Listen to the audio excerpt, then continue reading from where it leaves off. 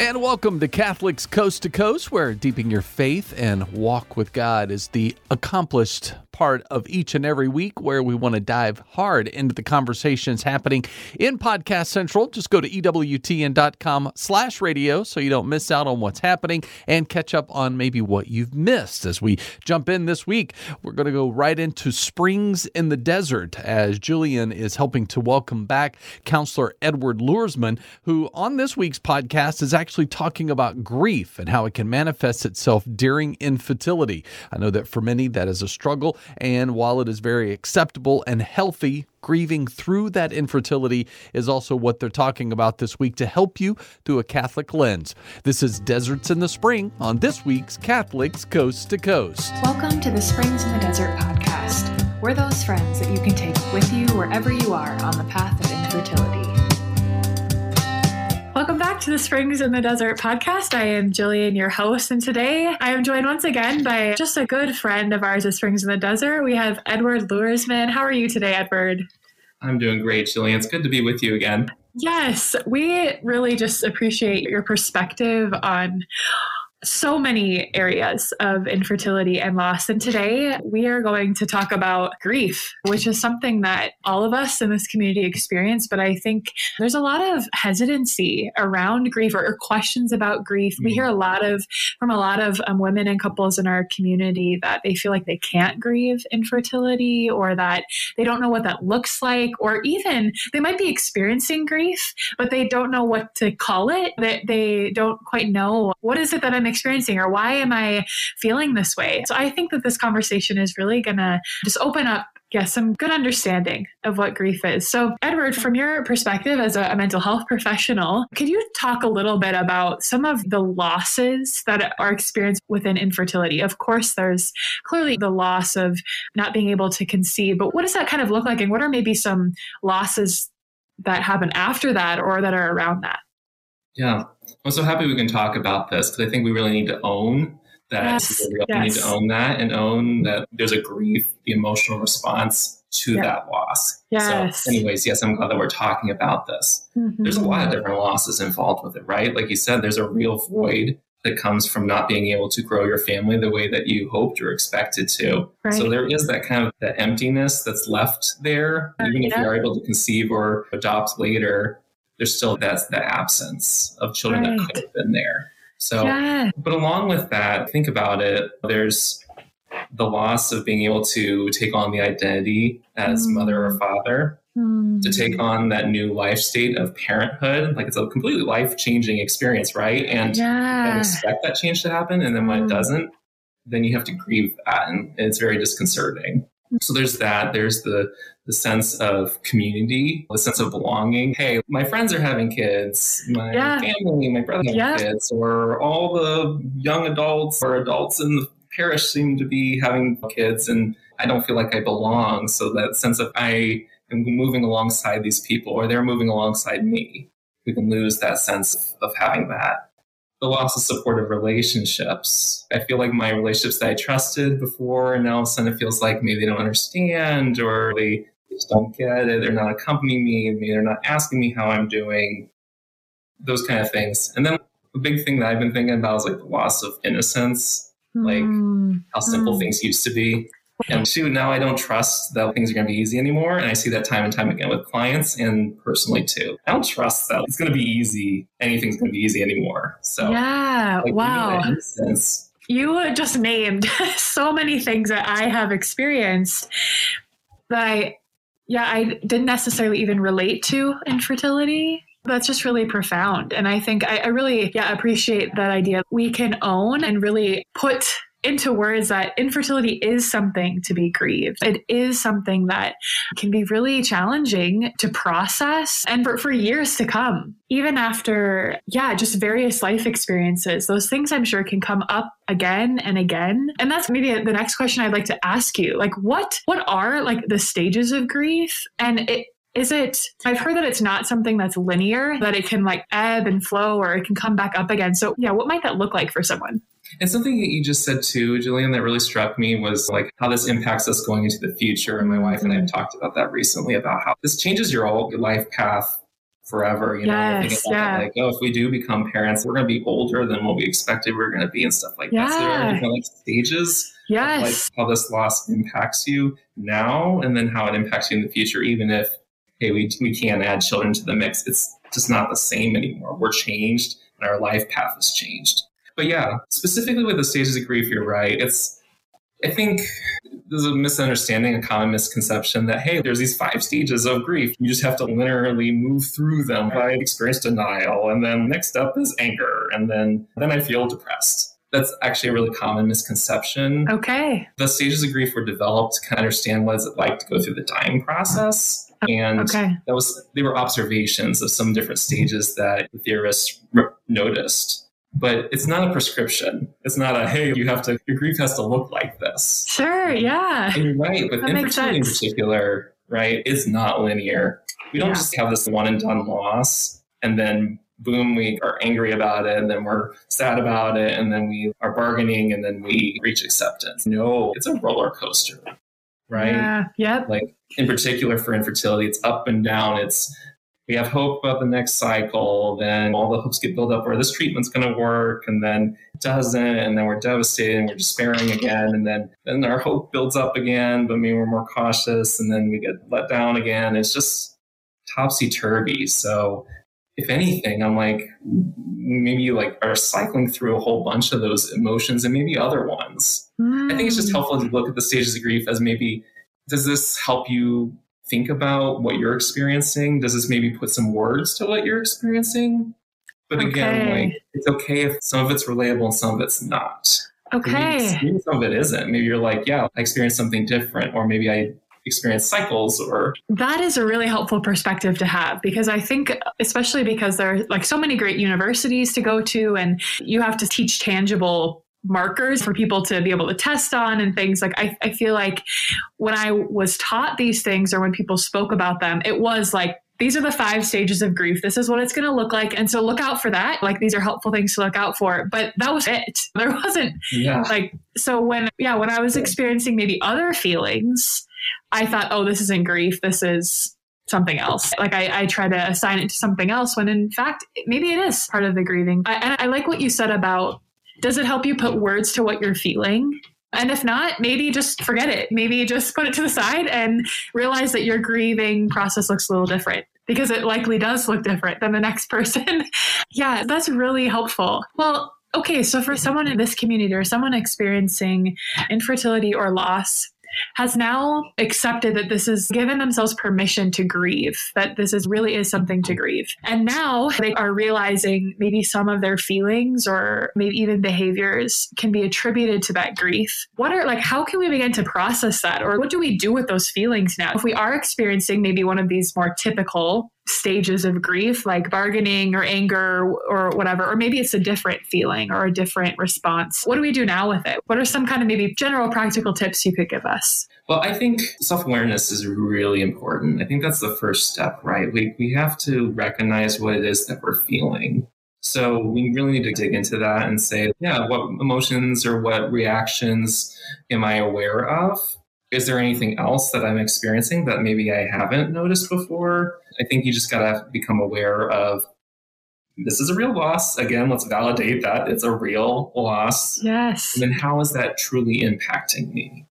So dig in a little bit more into your emotional life, your experience. Sometimes hearing other people's, like reading other people's, can be like, oh, wow, that puts words to what I was experiencing. I didn't know. So however you need to do that, like I think reading into a lot of resources can be helpful. So just recognize that. Here's what I'm feeling. And then we need to really like feel those things. Like I think it can be helpful just to enter into that emotional space to say, no, I really do feel down. I feel depressed. I feel devastated. And it's okay for me to feel that way. I'm not going to suppress that. I'm not going to suppress that part of my emotional reaction. I can tell you right now as a therapist that emotional suppression is not a good way. Right. Not a recommended way of coping with these things. That's great.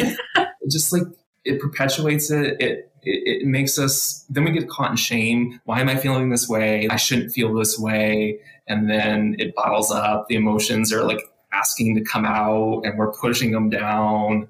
If you really are feeling those emotions come up, find a safe way, and you can work with a therapist to figure out how to do that. If you're like feeling overwhelmed and you're like, I don't know how to deal with those emotions if I let them out. Yeah. You get help with that. You can get support with that's okay. But really working towards actually like going there and letting yourself feel those things. It's incredibly healing to do that.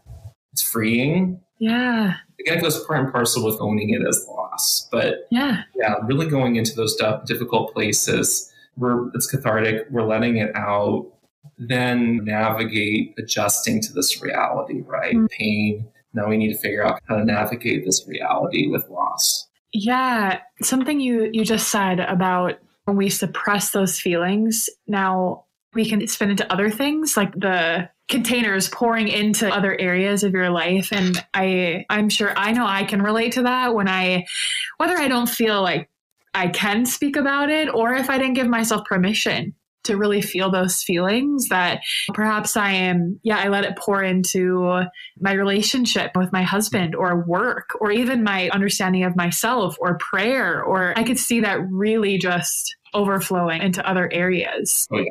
Yeah, I really appreciate this perspective. Even Anne and Kimberly, the founding mothers of Springs in the Desert, they had mentioned that, I think specifically Anne mentioned that it wasn't until she really started hearing other stories and founded Springs that she realized that infertility is something that can and often should be grieved, and giving yourself space to do that. And and some might be with a mental health professional is around them that can really help them. What are maybe some other common ways? Would you suggest maybe journaling, or probably talking about it with your spouse, or what are some other ways that might look? Yeah. It could be any relationship. Sure. Yep. Ideally, your spouse would be one of those people that you can open up to, but it can be complicated sometimes if some of the emotions come around, like some disconnects with your spouse. Do you really care about this? Are you actually hit by this? That's a common one that I experienced, which is just we're in different places, or one spouse is more expressive than the other. Yeah. So, yep. ideally, spouse would be another person to talk with, but obviously, if they're implicated and it's complicated, it's okay if you're talking with someone else. Yeah, I appreciate that. I think that's probably true for many couples. They're just at different places. Yeah. Sure. But yeah, like you mentioned journaling. That's another really good one. Prayer, expressive prayer, like actually pouring out your heart to God, like it's a conversation, telling him how you're feeling, even if it's in relation to him too. It's okay. You can talk to him about that. But there's a lot of creative ways you can go about that too. There's a lot. I'm not as creative, but some people are channeling that through music or art. Yeah. Different body-based like movements. Like some people are more into dance or things like that. There's so many creative ways you can go about that. So the limits are endless. You're not limited by my lack of creativity. Those are some of the ones that pop into my head. Whatever resonates with you, that really you're like, wow, that's my way of channeling my emotions. That's my way of expressing and processing my emotions. Do it. Those are really helpful suggestions. And I'm sure there are creative ways to process that and allow yourself to experience it while also moving towards this, a more healing understanding and position. So that is so great. Thank you so much for just this, really beautiful advice. These other reflections are meant to be shorter and really practical and helpful for our listeners. So another, way of practicality is, Edward, could you just share with us where you're licensed? And if someone would like to get in touch with you, where do you serve? Yeah. So I'm located in Central Ohio, and my license is through the state of Ohio. So anybody who is within Ohio, 100%, that's awesome. An option via telehealth or meeting me in person in the Columbus area. Okay. If people are outside the state, I'm happy to hear from you and talk with you. And if you're need help looking for a therapist, I'm happy to help. But as of right now, it's tricky. I can't really work with people outside of Ohio. Hopefully we change that with some facts that's coming down the pipeline. Until something changes, listeners, Edward is just a good, dear friend of Springs in the Desert, that if you are looking, if you're near, I'm sure he's got many connections and definitely resources in other states that he could direct you to, or at least other resources that might point you in the right direction. So feel free to reach out. His contact information, where you can find him, will be in the show notes today. Edward, thank you so much for being with us today. And listeners, I want to repeat once again that infertility is definitely something to be grieved. And we just hope to be that friend walking with you on that path. And we hope that this episode can bring a little bit of brevity to what you're experiencing. So we'll see you next time. Thank you so much for joining us for this Springs in the Desert podcast episode. We would be so grateful if you took a minute to rate and review us so that we can reach more listeners. Don't forget to check out our social media pages on Facebook and Instagram, and go to our website, springsinthedesert.org, where you can sign up for our newsletter and community prayer list, read our blog, and register for virtual and in-person events. Most importantly, remember that God loves you so much, and so do we. Helping you to grieve in infertility. That is Springs in the Desert. If you want to hear the full conversation, just go to EWTN.com/radio. You can also subscribe and find out more about what's coming and what you might have missed. Share that with your friends, anyone that you know needs it this week. I'm Ace McKay. We're going to take a quick break, but when Catholics Coast to Coast returns, we're going to walk the road to Emmaus with Dr. Scott Hahn and his latest book, Catholics in Exile, helping to answer that question. Are Catholics in exile? And he's got a book on the biblical wisdoms for the journey home. You can find out more on our Podcast Central page. And also, while you check that out, you can share it with friends. But in the meantime, we'll dive into the road to Emmaus coming up next on Catholics Coast to Coast.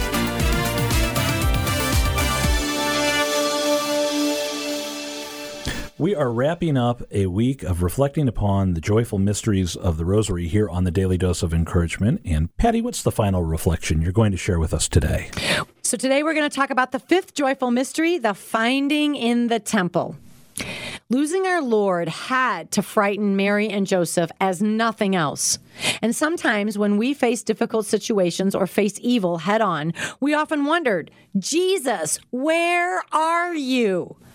Often we don't realize it, but when we lose our peace or we feel frustrated or lost, we are the ones who have strayed from Jesus. Jesus is always where he said he would be and doing what he said he must do. In his Father's house, united with the Father in perfect love, fulfilling his Father's will. And he also promised that if we seek him, we will find him. Where can we find Jesus? We can always seek him before the tabernacle, in adoration, in sacred scripture, in the sacrament of reconciliation, and at every Mass. Jesus, being about his Father's business, is seeking to be found. With this decade of the Rosary, let's pray for all who are lost, that they will know the joy in finding Jesus. And when we feel frustrated or we feel that we're lost, we realize we're the ones who have strayed, and let us seek Jesus again quickly. Patty, this has been an insightful week for us as we've reflected upon the joyful mysteries. And if you have enjoyed these daily doses of encouragement, we encourage you to share them with a friend in the podcast, The Daily Dose of Encouragement. You can find that at ourcatholicradio.org or wherever you get your podcast. And next week, we continue reflecting upon the Rosary. Until then, Patty, thank you for this week. Today is the memorial of St. Teresa of Jesus, Doctor of the Church. Born in Avila, Spain in 1515, Teresa was one of 3 children and grew up with a great love for the saints. At the age of 7, she ran away briefly with her older brother with the idea that the two would become martyrs. When she was 11, after already having lost her brother John, her mother died. Teresa found consolation in her love of Jesus and devotion to the Blessed Mother.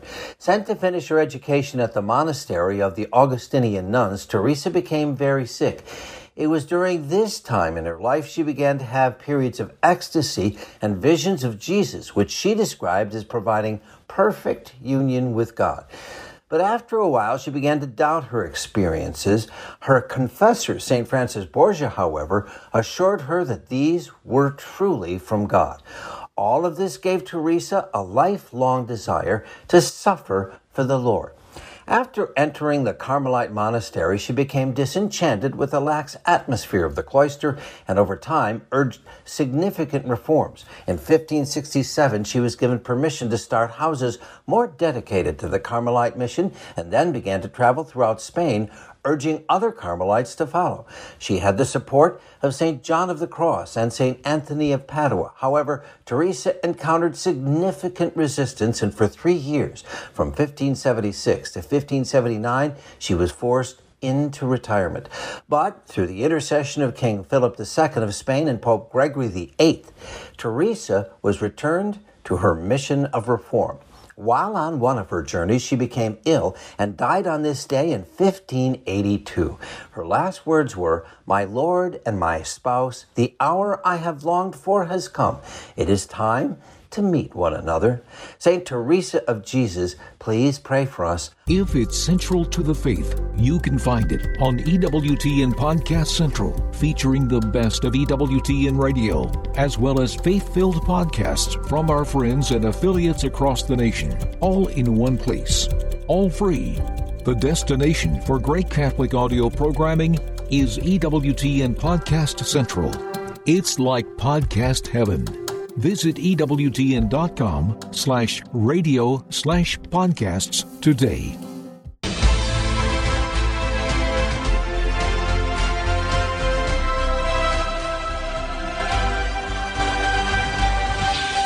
Hi, this is Scott Hahn, and I want to welcome you to The Road to Emmaus, a podcast from the St. Paul Center. And today, once again, I am joined by my good friend, Rob Corzine, Vice President here at the St. Paul Center. Welcome, Rob. So good to be here. Well, I think you want to set this up because you know what we're going to be talking about. Yes, we are talking about your newest book, the most recently delivered baby, yes. Catholics in Exile, Biblical Wisdom for the Journey Home. And I think this is kind of the third volume in a trilogy. But there are different ways to have a trilogy. So like The Lord of the Rings is talked of as a trilogy, but it's really books 1 and 2, books 3 and 4, and books 5 and 6 of one novel. And you don't read them out of order. This, and that was planned, right? This was not planned as a trilogy. This is just a sequence of books that kind of implied each other. So you did a book a few years back called The First Society on the Sacrament of Marriage. And in that, there's a shocking claim that you got from a professor that if Catholics lived the sacrament of marriage faithfully for a generation, it would transform society. We would see Christian society come about. And that sort of leaves a reader hanging with going, well, okay, well, what would a Christian society look like? If we do this, what do we get?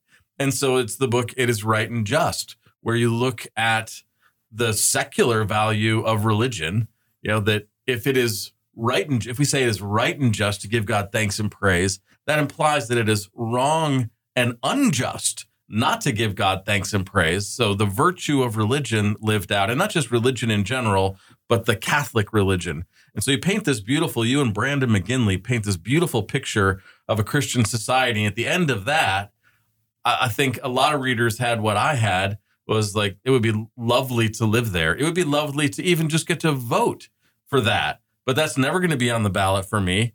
I'm never going to get to live in a Christian society. I live in this society and feel kind of alienated from it. And now I resent it more than I did before.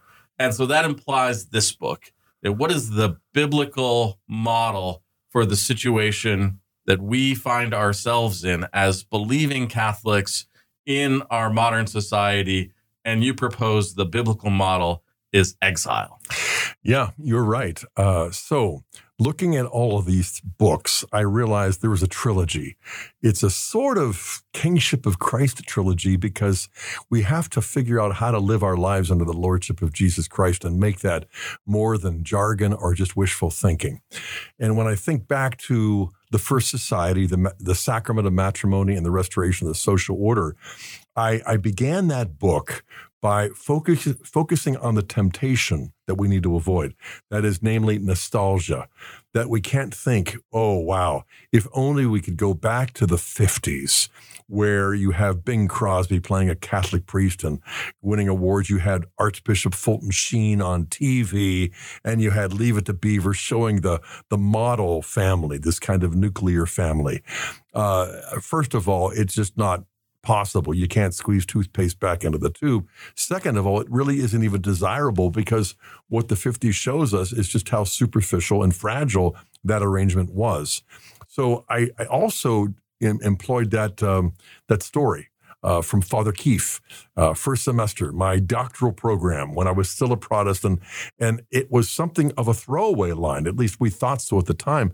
But I mean, as soon as he was done saying that if Catholics simply lived the grace of the sacrament of matrimony within one generation, you would have a transformed culture, a Christian culture, and Catholic values imbuing it and all of that.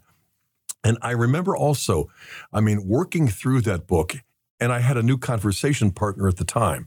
He wasn't a co-author yet, and yet Brandon McGinley was a young intellectual fresh out of Princeton, living nearby in Pittsburgh, where both of us had grown up, and a student of the Princeton professor Robbie George, who's a close friend and a deep thinker and provocative. And so that conversation got started, the fruit of which is that second book, It Is Right and Just, Why the Future of Civilization Depends on True Religion.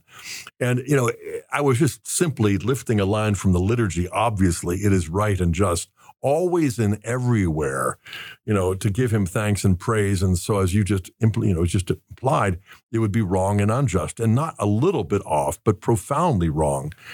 And so when you finish that book, a lot of people who read it had the sense, as you indicated, that it's like, I don't think my grandkids have a chance of seeing that, And so, well, what do we do? How do we adjust to reality?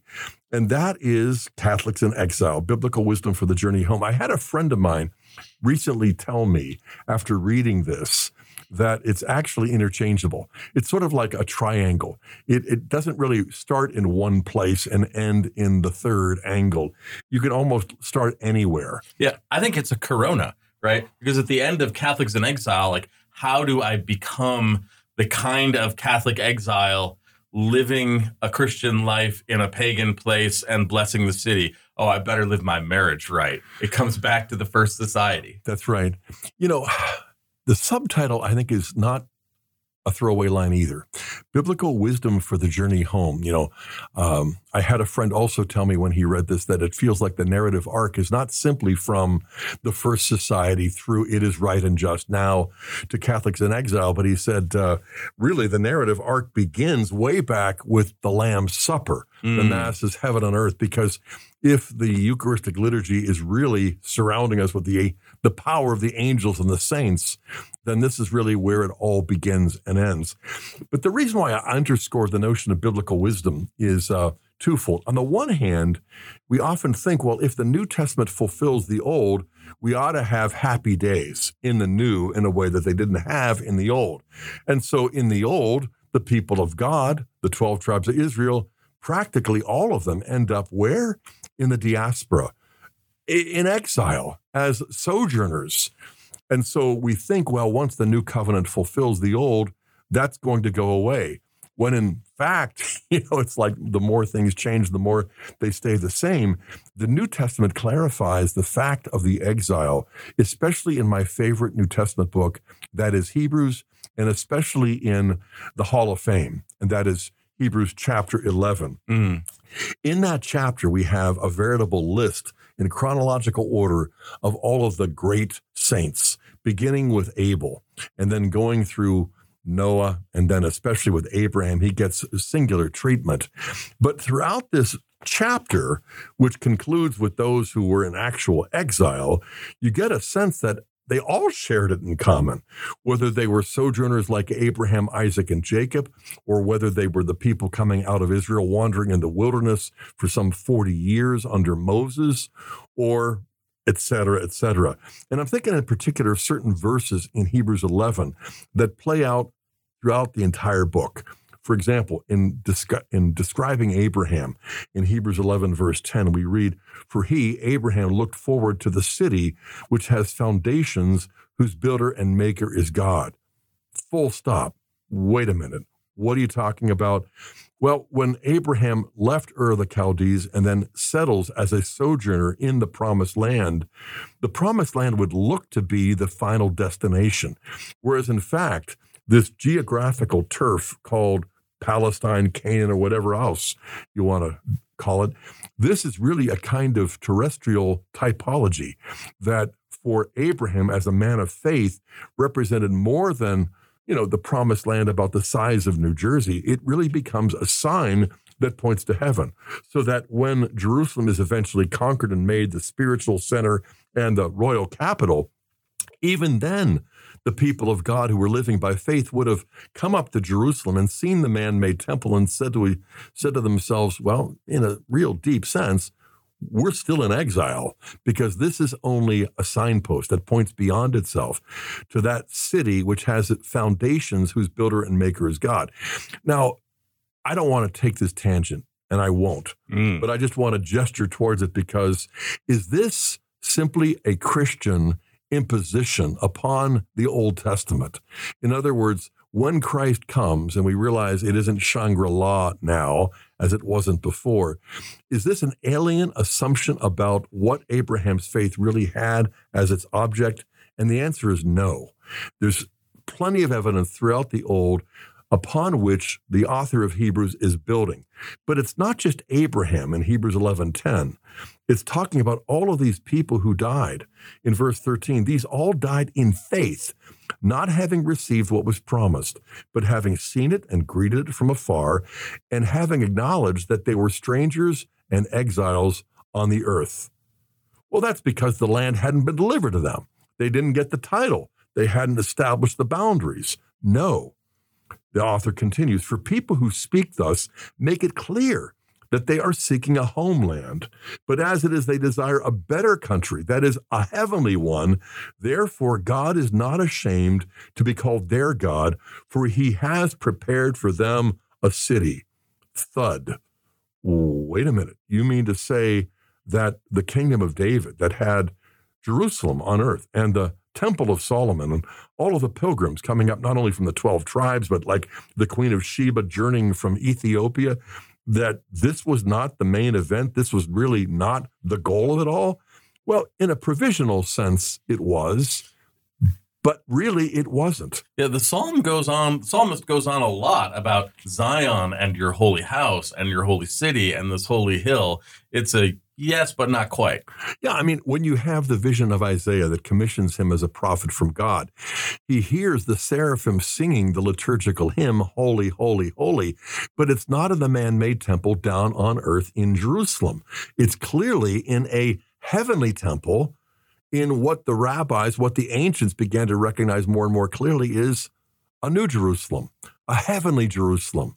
Not only do you find that as the climax to the Bible in Revelation 21 and 22, the new Jerusalem, the new heavens, the new earth, coming down as a bride adorned for her husband in the shape of a cube. What is that? Well, it's the Holy of Holies, but it's not the Holy of Holies that was made by Israelites. It wasn't the temple made by man. And so it causes us to kind of have to step back and rethink everything. And then we discover, a kind of maxim that was always true, and not just in biblical history, but in any human effort, as Aristotle would say, that what is last in execution is first in intention, that the New Testament is not plan B, the Old Testament must have been plan A. No, the new is concealed in the old, and the old is not only revealed, but fulfilled in the new. And so you begin to realize that this was always the case, so that no matter where you are on the planet, you are in exile. And this is why in 1 Peter chapter 1, the opening verses, we use that as the opening of the book, to the exiles of the dispersion, chosen and destined by God the Father and sanctified by the Spirit for obedience to Jesus Christ and for sprinkling with his blood, may grace and peace be multiplied to you. So here in our first encyclical, you might say, Peter makes it clear that people who aren't where they're supposed to be are the definition of exiles. And so we are in exile. And again, I want to say that these three are, in a sense, triangular. They're convergent. They're mutually illuminating. But you could pick up any one of these three books, The First Society, It Is Right and Just, or this one, My Newest Baby. And I know you were the one who introduced it with the obstetric metaphor of the newborn. I mean, I must say that for men who can't conceive and bear a baby, this is probably the closest thing. It takes longer than 9 months. Let me tell you, especially this one. This was like in conversation, going all the way back to COVID. But I am so grateful for my journeyman, my partner, my co-author, Brandon McGinley, because I can't imagine a better conversation partner who can listen to me for long periods of time and then really push back and illustrate these points practically and also supplement them profoundly. So with the Hebrews passage, we've kind of backed into, but let's make explicit what this notion of exile is, right? This is someone who is not at home, who's in an alien land, who's far from home, and who might feel really, we talked about the one thing, nostalgic, right? Yeah. Of a sort of desire to get back there. But the other side of it is that this is someone who has a home. This is not just a homeless person who's away. This is someone who has a home and isn't there. Right. And so it's not getting back to the 50s. It's not even getting back to the 1250s. The home that you're talking about is that heavenly city whose builder and maker is God.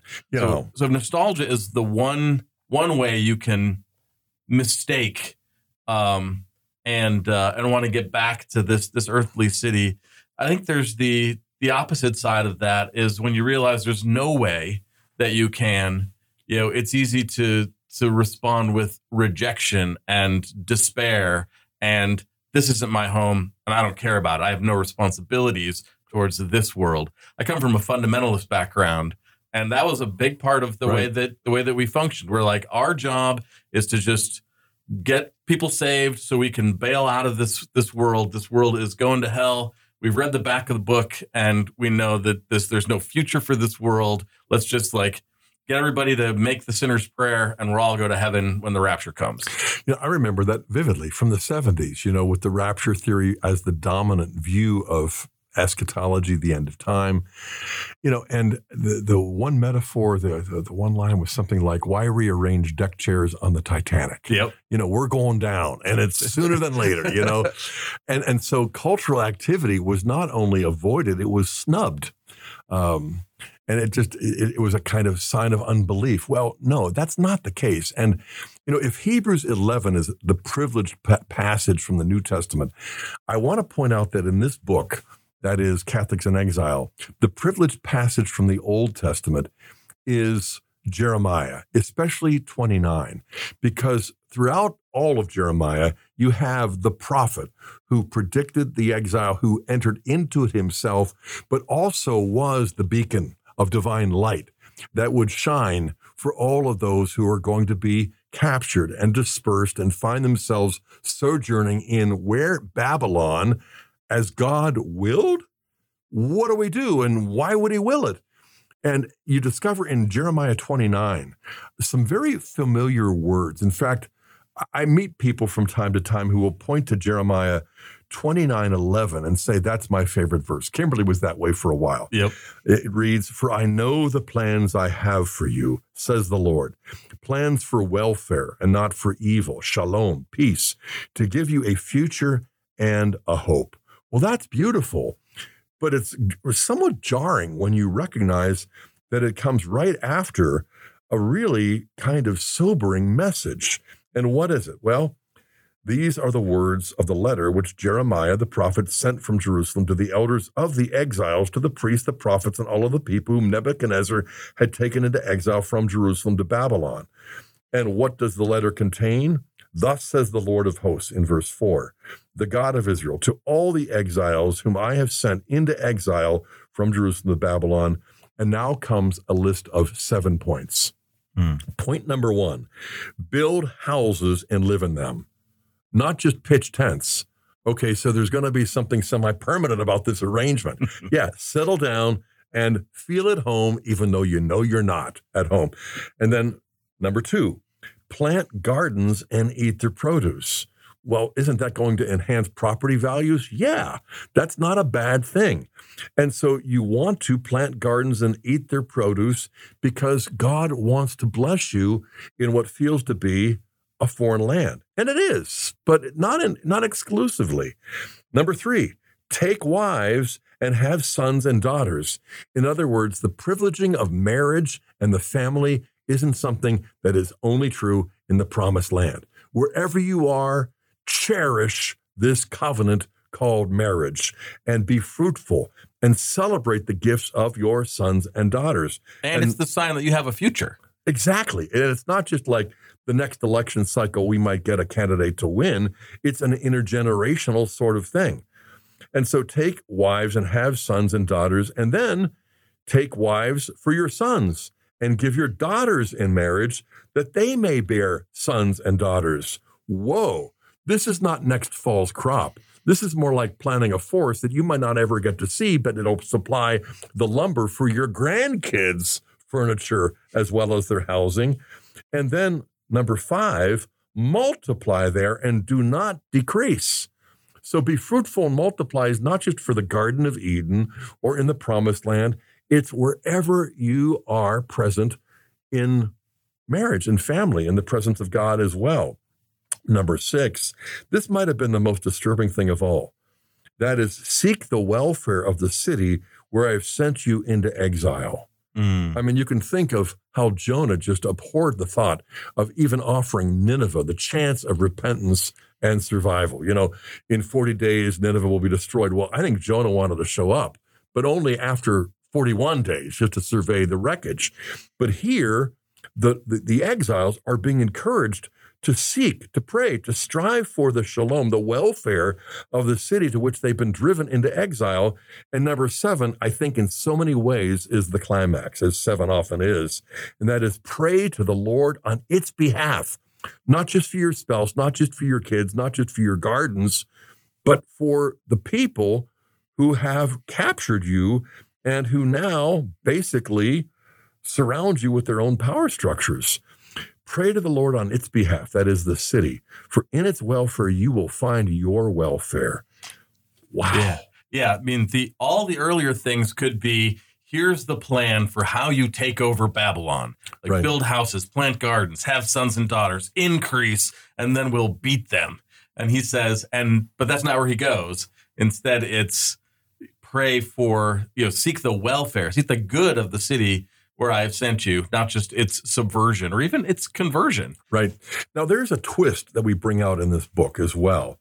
In Catholics in Exile, we point to a preceding chapter. Go back to Jeremiah 24, and you have one of the most curious oracles of the prophet of exile. And that is, it's an oracle about a basket full of figs. And in that basket, you've got some good figs and you've got some bad figs. And all of the people who are left in Jerusalem automatically assume we must be the good figs. Why? Because we're survivors. We're the remnant. We've been preserved. And Isaiah, a century before, actually did describe the survivors who were left in Jerusalem as a righteous remnant, because empirically it was true. But Jeremiah says, okay, that's still true, but with a twist, and a serious twist. And why? Because the bad figs are the ones left in Jerusalem, the corrupt rulers, the king of David, in the line of David, who has ignored the words of the Lord, who has basically spurned the true prophets and gone after false prophets. So then who are the good figs, Jeremiah? They're the ones in exile. They're the ones who've been humbled, impoverished, but they're the ones who are finding their faith in a dark place and actually thriving. And God has made his presence known to them? Yeah. So it is the complete reversal of fortunes that those who are prospering politically, economically, there in the holy city are basically rotten fruit. Whereas the ones who have been humbled, laid low, and that are finding an entirely new and deeper way of trusting God, raising their families and being faithful to their spouses and that sort of thing, they're the real deal. So let's just take a step back. I want to begin wrapping up this part of our podcast because we're going to probably have a a second one where we discuss some more aspects of Catholics in exile. But I just want to contextualize this. You think about people who are striving to be virtuous, and yet they find themselves afraid of their government. The secular rulers do not celebrate virtue. They actually sometimes target those who are virtuous, but it's not just the secular rulers who are corrupt. You actually have members of the clergy who seem to be complicit. And what am I describing? Am I describing the 21st century? No, of course not. I'm describing the first century. I'm describing Jerusalem and Bethlehem and how the Holy Family, to whom we dedicated this book, by the way, and how the Holy Family are striving to live virtuous and faithful lives, and yet at the same time, they're afraid of the secular ruler by the name of Herod the Great. And these priests who are complicit with him in basically helping him identify where the Messiah is expected to be born because of the prophecy of Micah. Now, they know Herod is not going to go to Bethlehem in order to worship his rival, this newborn king. No, and yet they give him the information anyway. And the Holy Family basically has to flee to Egypt. Talk about exile. But we're also talking about, fast forward 30 years or more, because the idea of Christ and his disciples striving to live virtuous lives, and, they expect to be celebrated for it, at least the disciples. And it seems to be a viable interpretation. Hosanna to the highest, the triumphal entry, laying all of the palm branches down to receive their king.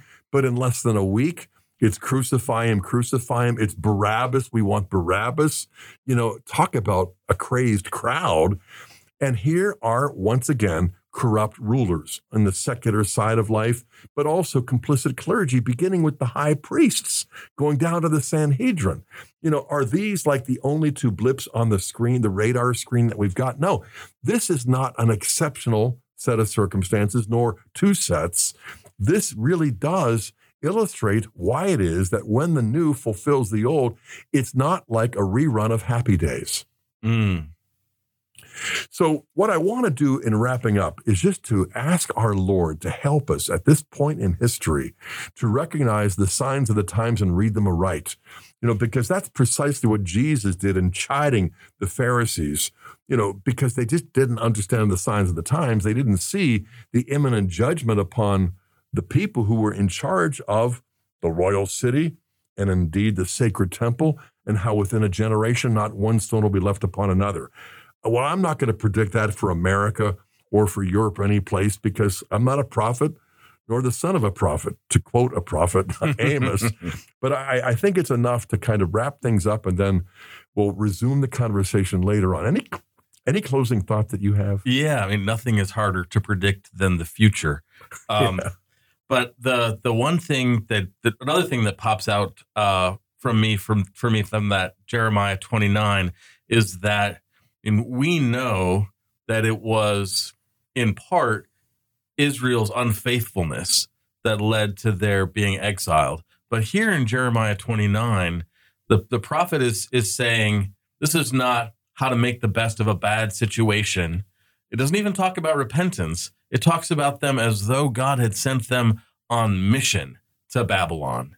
And it's where I have sent you. And then a few verses down, it's where I'm going to bring you back. You're in my hands. And it sort of pushes back, I think, to the Song of Moses in Deuteronomy, where God is going to have his way. And you can have it one of two ways.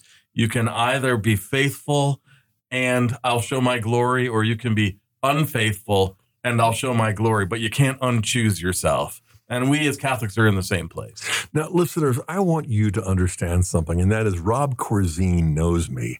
So he knows what he just did. He wasn't just queuing up the next episode. He was dangling raw meat in front of a hungry dog. And so I can't bite. And he knows that I can't, but he knows how much I'm chomping at the bit to bite. So let me just say, There is an essay that we published years ago of mine in Letter and Spirit. It deals with Romans 9-11, because when you discover that the gifts and the calling of God to Israel are in fact irrevocable, you realize that the New Testament doesn't replace the Old, it fulfills it. But fulfillment is not revoking, it is not annulling, it is not canceling. It is a transformative fulfillment that involves both continuity and discontinuity. So the bottom line is this. If God's calling and God's gifts that he gave to Israel are not revoked, then what's the deal? And you just gestured toward it. And I want to wrap it up by kind of identifying this, whether we pick it up on the next episode or not. And that is when God said to Moses at the burning bush, go tell Pharaoh, Israel is my firstborn son.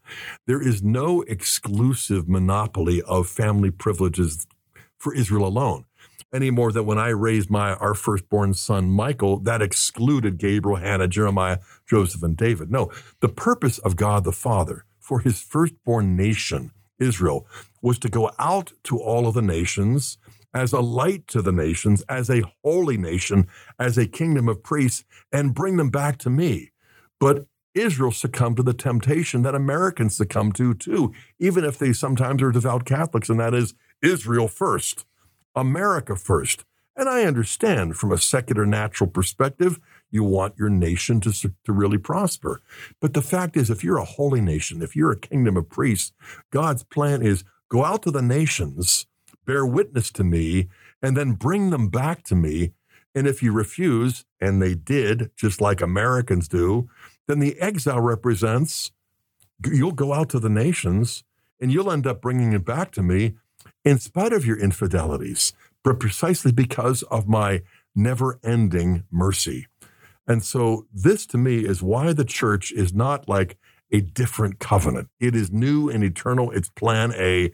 And so what we've got to do is, practically speaking, we've got to decode the covenant plan of Almighty God, because that's the only story into which our lives have been truly scripted for all eternity.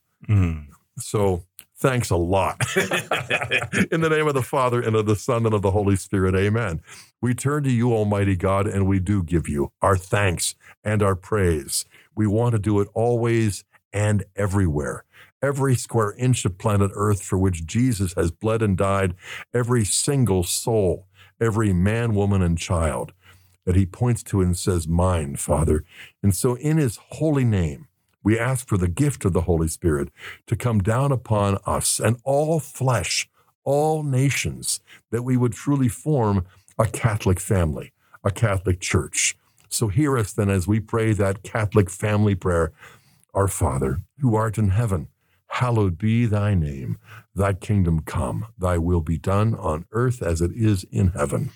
Give us this day our daily bread, and forgive us our trespasses, as we forgive those who trespass against us. And lead us not into temptation, but deliver us from evil. Amen. Amen. Hail Mary, full of grace, the Lord is with thee. Blessed art thou among women, and blessed is the fruit of thy womb, Jesus. Holy Mary, Mother of God, pray for us sinners, now and at the hour of our death.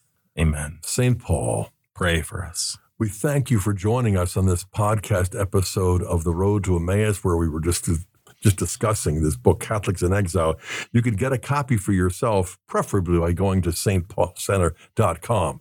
And you can check out the alternative sites, but we would be most pleased if you came to us for Catholics in Exile, Biblical Wisdom for the Journey Home. Rob, thank you for joining me and for facilitating this conversation. We'll be starting up again for the next episode here shortly. It was a delight, as always.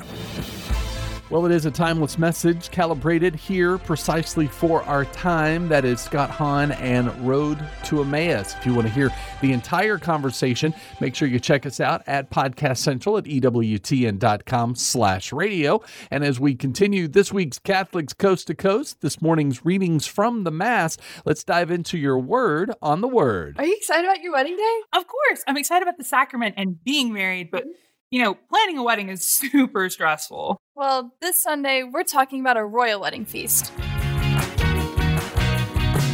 Today, we're taking a look at a parable from Matthew. In it, the king sent out his servants on 3 separate occasions to gather people to come to his son's wedding feast. The first group would not come. Some of the second group killed the servants inviting them. And the third group was made up of both good and bad people.